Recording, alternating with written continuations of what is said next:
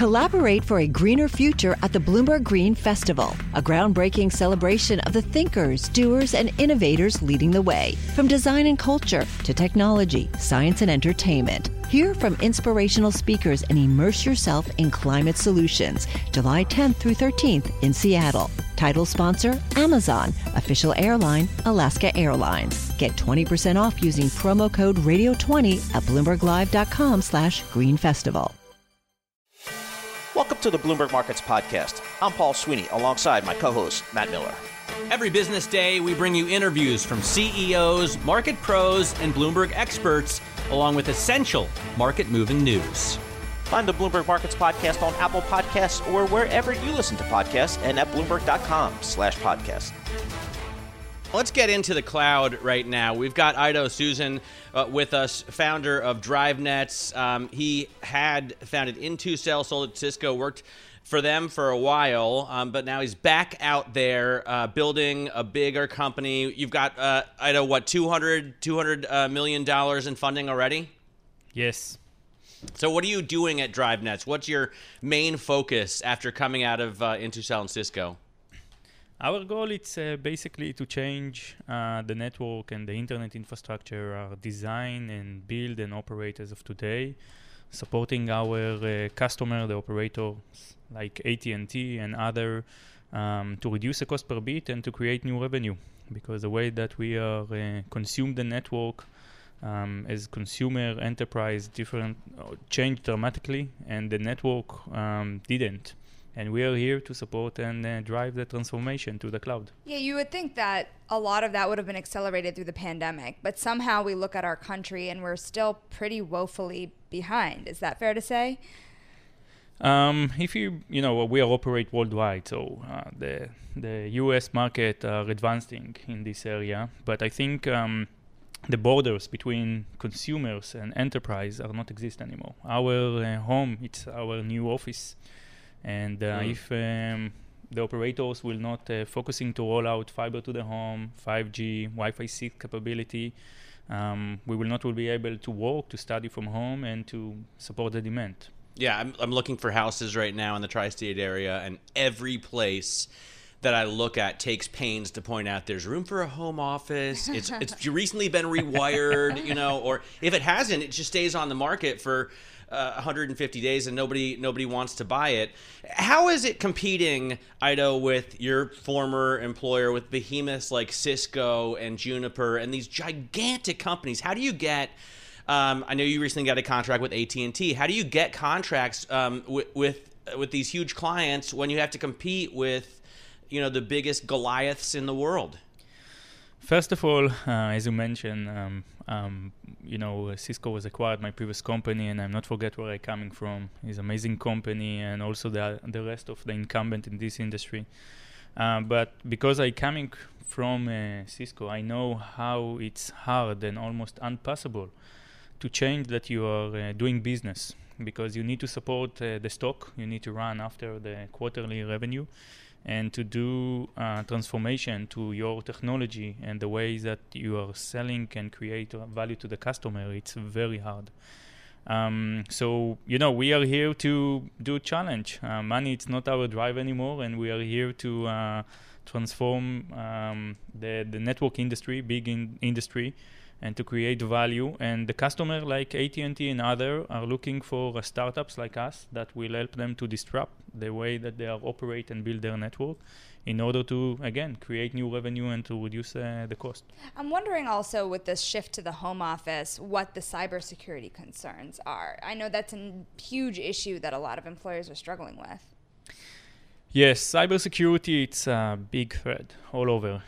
It's not related only to home, to our mobile, to our privacy. We see a lot of challenges.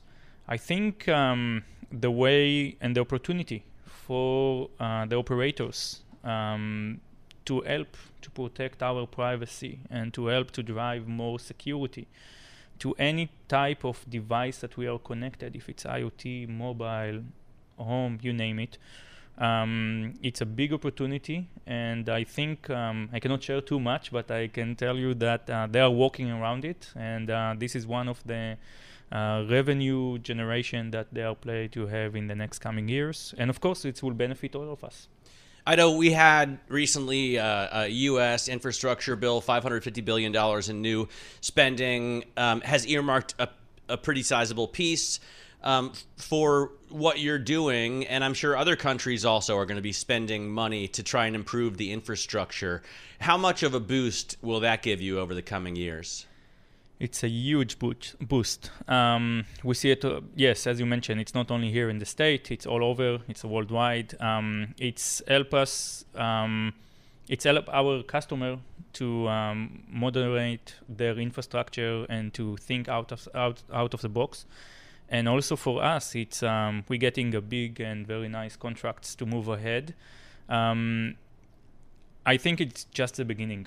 I think more and more money will go from government to those infrastructure, because everybody understands that if you want to move ahead with any segment, if it's healthcare, if it's education, if it's, you name it, you need very robust infrastructure, networking infrastructure to support the demand of the traffic. And the way to do it, it's with technology like us and other as well, that we help to convert it to be cloud-based solution, software-based solution. So I think it's just the beginning. Yeah, absolutely. I'm still working on upgrading my electric panel to 200 amps. And after I get past that, then I'll boost the cloud computing power of my house. Ido, thanks so much for joining us. Ido Susan there. He is the founder of DriveNets, coming out of Intucell and Cisco, talking to us about the move away from hardware and into the cloud that we've all taken part in over the past few years, but we need to accelerate. Collaborate for a greener future at the Bloomberg Green Festival, a groundbreaking celebration of the thinkers, doers, and innovators leading the way. From design and culture to technology, science, and entertainment. Hear from inspirational speakers and immerse yourself in climate solutions. July 10th through 13th in Seattle. Title sponsor, Amazon. Official airline, Alaska Airlines. Get 20% off using promo code radio20 at bloomberglive.com/greenfestival.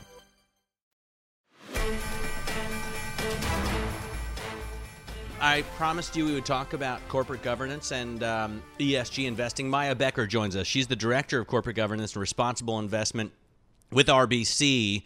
Maya, it's great to have you on. You know, there was a time when we would have thought of this maybe as a fad, as a trend, but it now seems like a strategy. How do you see it? Yes, thank you so much for having me. Absolutely. We are seeing that ESG and climate change is absolutely top of mind for institutional investors. RBC GAM actually just completed our 5th annual responsible investment survey of 800 global institutional asset managers, and it showed that not only are investors concerned and interested in ESG, but climate change is their top priority after anti-corruption and cybersecurity. And for those that care about ESG, their top ESG concern is climate change. And this concern and this focus is really more felt certainly by European investors who are paying the closest attention, and we see regulation as a real key driver of that. Maya, I'm curious about developed versus undeveloped nations here, or underdeveloped nations. You know, we were having a conversation this morning with a representative from Mercy Corp, who was doing work in Nigeria and really talking about the lack of support that they were getting as a lot of conflict was breaking out in the country over climate-related issues. Do you think that these promises being made at COP26 are going to start moving the needle for the countries that need it most? I think that's a great question. And what we're seeing at the COP26 climate conference is really there are a lot of high-level commitments that are being made by governments. One of the key focuses of those conversations and negotiations is how advanced economies can provide support to developing nations, exactly what you're referring to there. I think what we're going to want to see moving away from COP, as COP closes very shortly, is how do those commitments start to turn into government frameworks, policies, or legislation? And what are the actions that governments will be taking as they walk and leave COP26 with those commitments made? And will that actually generate support for developing nations who in many ways are those that are most vulnerable to climate change. And that is a really important piece as the investors, when we look at ESG and we look at climate change, our focus is really on integrating climate change into the investment process. And that means looking at how climate risks and opportunities will impact different sectors and different geographies because they'll each be impacted in different ways. And we need to be taking those considerations into account when we look at our investments. And government has a key role to play in addressing climate change and in supporting that just and orderly transition for all global nations. I mean, it feels to me like we'd rather pass out Band-Aids to underdeveloped nations than fix the gaping wounds in our own. We can't even, in the U.S., in Germany, in France, agree to phase out internal combustion engines at our manufacturers over the next 20 years. I mean, I feel like COP26 achieved really very little in terms of meaningful commitments from the biggest nations. Am I wrong? Am I being too cynical? Well, I think firstly, if we think of what we can take away from COP26, and it is still ongoing, there's still a few days left here, is we did see governments make some significant commitments at COP26. New climate pledges, which were due this year since it is the fifth conference after the Paris Agreement. And that is something to take encouragement from, those commitments that are being made. There are also specific sectors. But we're so far off from hitting the climate pledges we made at Paris in 2015. I mean, what's the point in making new promises if we can't even meet the old ones? Well, what will be important is when we leave COP26 is seeing how these pledges and these commitments get turned into policies and practices and looking at what those sector transition plans are, because I think that's what we're talking about here. How does each sector transition to net zero? What does that look like? What is the price on carbon? What are the subsidies? What are the commitments that are made at a sector level? Because each of those sectors needs to have a plan of how they're going to transition to net zero. The climate change and why it's so complex and challenging is because it affects all sectors and all geographies, although in different ways. Mm-hmm. And what we do need to be able to find is to be able to find solutions that bring all sectors along that pathway to net zero. Maya, what COP26 does give us is a direction, but you're right. It doesn't give us an indication of the speed of travel and the path that travel will take. And just 30 seconds or so here, Maya, because, there's this great question now in the U.S. about the disclosures needed out of the SEC. Do you think that can be done this year in a way that's meaningful to someone like you? Well, I think disclosures absolutely is a priority. We need a single, ideally global, sustainability and reporting standard for investors. In order to integrate and consider how climate is impacting an individual issuer, we need that information to be consistent, comparable, and publicly disclosed. We're starting to see more interest from regulators in putting in place those consistent and comparable disclosures. What I would say we did here announce during COP26 is that the IFRS Foundation has formed a new International Sustainability Standards Board. And the hope there is that will establish that common, consistent standard for reporting, because absolutely that's something investors need, and it is an important piece of all of this. Yeah, that's the key. That's got to be a key move for you and for your clients, and that's, I think, what listeners investing in ESG want to get more of. Maya, thanks so much for joining us. Maya Becker is the Director of Corporate Governance and Responsible Investment over at RBC Global Asset Management, talking to us about ESG and COP26. Let's get to crypto right now. I am pumped to talk to our next guest. Brett Harrison is the president of FTX, and this is a company we've been just watching absolutely explode. Brett, thanks so much for coming on the program with us. Let's talk about the broader acceptance of crypto. It's been amazing to me. 10 years ago, I spent 2 weeks living only on Bitcoin, stopped using dollars, and it was kind of a sideshow. It was a clown event. It was silly. It worked, but it was an oddity, let's say. And now everybody in every age group, in every walk of life, wants to know something or thinks they know something about crypto. How have you experienced the acceptance? Yeah, I think personally, I have a similar story. Before joining FTX, I had very little experience with crypto. I had primarily been in the proprietary trading space on the equities and equity derivative side for my whole career. And coming to crypto, it was very new to me as well. But it does feel like it's ubiquitous now. Everyone wants to know something about crypto, understand the space, either invest in it or build on top of it. And it's more than just a potential new currency or a means of transfer. It's an entire technology platform that people are really excited for the applications of. Now, I'm really curious about what you think about the Bitcoin versus Ethereum debate. Because on one hand, I talked to, for example, Elizabeth Stark of Lightning Labs last week. And for someone like her, Bitcoin is the ultimate crypto to be building things on top of. But if you talk to someone like Ken Griffin, he believes that Bitcoin will be eventually replaced in concept by Ethereum. How do you make sense of a debate like that? Sure. I think that one really needs to dig into the details of these different cryptos and why they're built and what they're used for to understand them. Bitcoin and Ethereum have very different applications. Bitcoin itself was the first real crypto to gain mass adoption, so it has that staying power. But Ethereum is something pretty separate. It's a place where you can build smart contracts. You can actually build applications on top of Ethereum. It's sort of like an internet layer or some kind of software platform. And even just those two alone aren't going to be the only answers. There are other cryptocurrencies built on blockchains that have even higher transactions per second, lower cost fees to do transfers like Solana. We're going to see more than just Bitcoin and Ethereum that have staying power in the crypto ecosystem. Yeah, I think there are big differences there that maybe Ken Griffin doesn't take into account, and he might be looking for something else rather than trying to appreciate the diversity in the crypto space. I wonder what you think of I've always had a question as to why we'll necessarily need to buy whole tokens or multiple tokens just because we like the technology platform upon which they're built. For example, I loved the internet computer when it came out. It didn't do so well, but the idea I thought was cool and the technology was cool. I didn't necessarily need to own a token. Or if I was going to start a business on it, wouldn't have needed to buy two.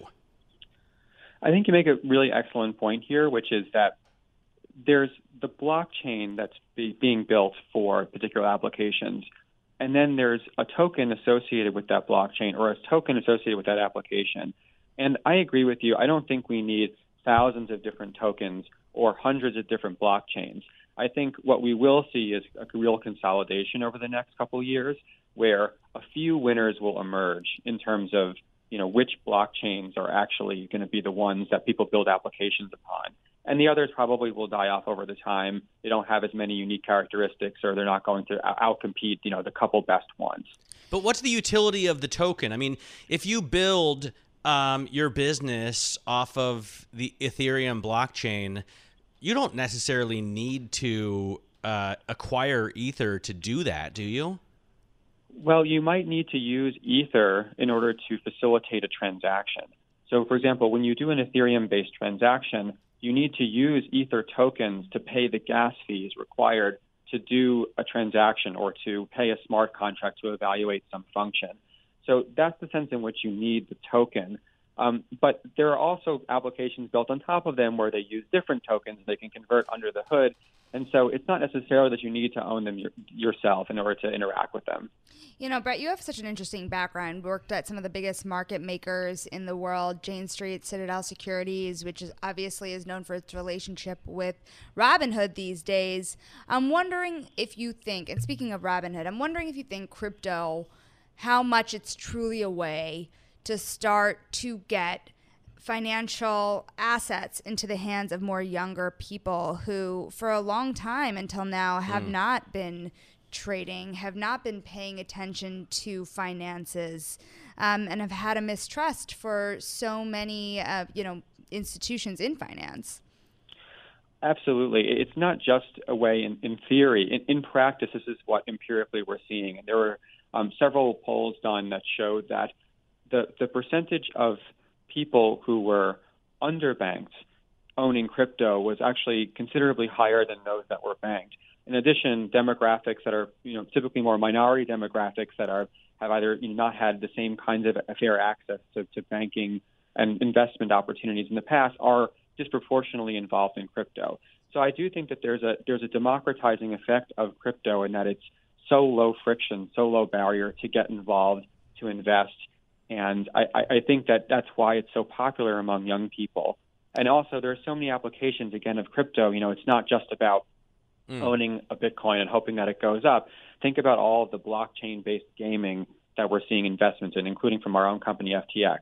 Think about NFTs and the idea of having collectibles and collectible art and communities around them. These are all, I think, very appealing to the younger generations. Is the SEC going to figure out a way to regulate this stuff? I mean, so far they've allowed a futures-based ETF, which is, I think, pretty silly.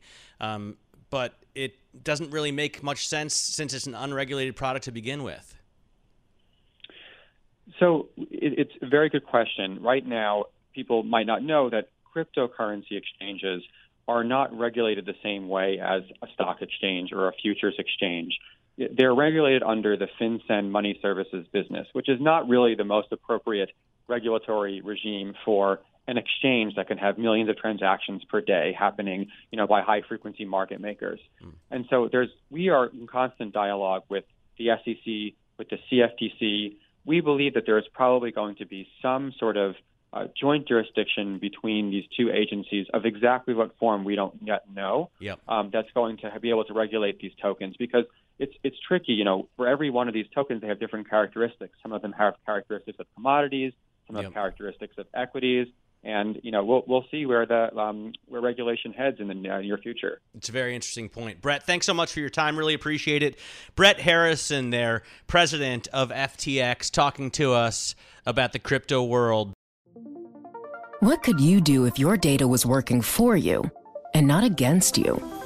With Bloomberg delivering enterprise data directly to your systems, you get easy access to the details you want, optimized for higher level analysis, and financial data experts committed to helping you maximize your every move. Our data is made for more, so you can show the world what you're made of. Visit Bloomberg.com/enterprise data to learn more. Let's get over right now to Wendy Wong right now, head of sustainable investment partnerships at New York Life Investments. Wendy, we were talking earlier about the trend in, or it's beyond a trend, I guess, at this point, the strategy of ESG investing. How has COP26 changed things for you? First of all, thank you so much for having me and for your interest in ESG investing. COP20, it's been clear that it's a hot topic. And so, I think there's a realization that there's only so much that governments can do, but there's also a role that the private sector can play as well. Well, I'm wondering, the private sector, as far as it goes, do you think that some of the biggest strides can be made there? We always believe that when we work together for a collective goal, good things could happen. And so that was the thinking between our IQ dual impact ETFs. So it's meant to have a compelling investment thesis that is investing in some of these themes that are so important to us: gender equality, climate, health, and well-being. But there's also a give back component as well. So we worked with a nonprofit organization for each of these new ETFs, and we reinvest our management fees, a portion of our management fees, back to these nonprofit organizations so they can continue doing the work they're doing. So it's a great partnership between the private sector and the public sector. So what are the themes? Talk to us more about this ETF product. What are the themes here? We have 4 themes that we have that are part of the IQ Dual Impact ETFs. We have a health and well-being theme that was designed with American Heart Association to help people live longer, healthier lives. There's a gender equality ETF that was developed with Girls Who Code, investing in companies, U.S. companies that have demonstrated a commitment to gender equality. There's a cleaner transport. It provides exposure to global companies that are helping us move to a more environmentally efficient transportation technologies. That includes bikes, rails, buses, of course, electric vehicles, but it's also beyond all of that. It's sort of the grid and infrastructure that's needed to produce and support all of that in the value chain. And then finally, we have an oceans-themed ETF, IQ Oceans, Clean Oceans ETF, OCEN, that was developed to align with Oceania, and that it offers exposure to global companies that are helping to protect and achieve a cleaner ocean. Yeah, I'm curious about this because a lot of, the newer generations that want to invest in socially friendly ETFs and investment products, a lot of them feel like they're getting exposures to non-clean items as well, especially when you're kind of investing in things that pertain to the broader market. I mean, what advice do you have to people who really want to start to limit their investments towards things that are good for the environment and good for society? Well, there's a lot of different ways people incorporate ESG in their portfolio. We started sort of as an industry doing negative screening, where we're sort of screening out sin stocks and fossil fuels. It's gone a lot more sophisticated. So part of New York Life Investments is a company called Candrium. They've been doing sustainable investing for over 25 years. And they were a key part in developing these ETFs. And they do a lot of scoring and screening of companies. They've been doing it for a long time. They specialize this. So it's just making sure that investors are doing their research, that the product that they are investing in is in fact accomplishing what they want it to do. And if that means more than negative screening and, sort of the top of the top, then, that's what they should look for. If you don't mind, I want to double up because if I'm looking, for example, at the ocean ETF that you guys had formed, some of the companies include, if I'm reading this correctly, Home Depot, Microsoft, Procter & Gamble, and even Siemens. Some of the companies that are in here, how do you really assess them on some of the things that are good for the environment, but also some of the things that are maybe not meeting the standards that we'll want to see yet in a few years? Yeah, so we can use ocean, right? So that investment thesis is, companies that are taking steps toward mitigating harm to the ocean. Companies are not perfect. No one is. We're all making steps. It's sort of a gradual process. So it includes companies that are sort of doing the best in their sector among their peers of reaching toward that. So in addition to some of the stocks that you had listed, it also includes Adidas. For the first time in 2020, more than half of the polyester that are used in their products are going to come from recycled plastic waste. We love that story. And then from 2024 onwards, that company is committed to only using recycled polyester. So it's that circular economy. And a seafood provider is also included from Norway, and they supply sustainably farmed salmon and processed seafood worldwide. And everything that they send out is sustainably certified. All right, really interesting stuff, Wendy. Thanks so much for joining us and talking to us about these products. Wendy Wong is head of Sustainable Investment Partnerships at New York Life Investments, talking about these thematic ETFs and the broader ESG trends that have really gone beyond at this point, and I think are becoming just a mainstream strategy for investing as we confront these challenges with things like COP26. Thanks for listening to the Bloomberg Markets Podcast. You can subscribe and listen to interviews at Apple Podcasts or whatever podcast platform you prefer. I'm Matt Miller. I'm on Twitter at MattMiller1973. And I'm Paul Sweeney. I'm on Twitter at PT Sweeney. Before the podcast, you can always catch us worldwide at Bloomberg Radio. What could you do if your data was working for you and not against you? With Bloomberg delivering enterprise data directly to your systems, you get easy access to the details you want, optimized for higher-level analysis, and financial data experts committed to helping you maximize your every move. Our data is made for more, so you can show the world what you're made of. Visit Bloomberg.com/enterprise data to learn more.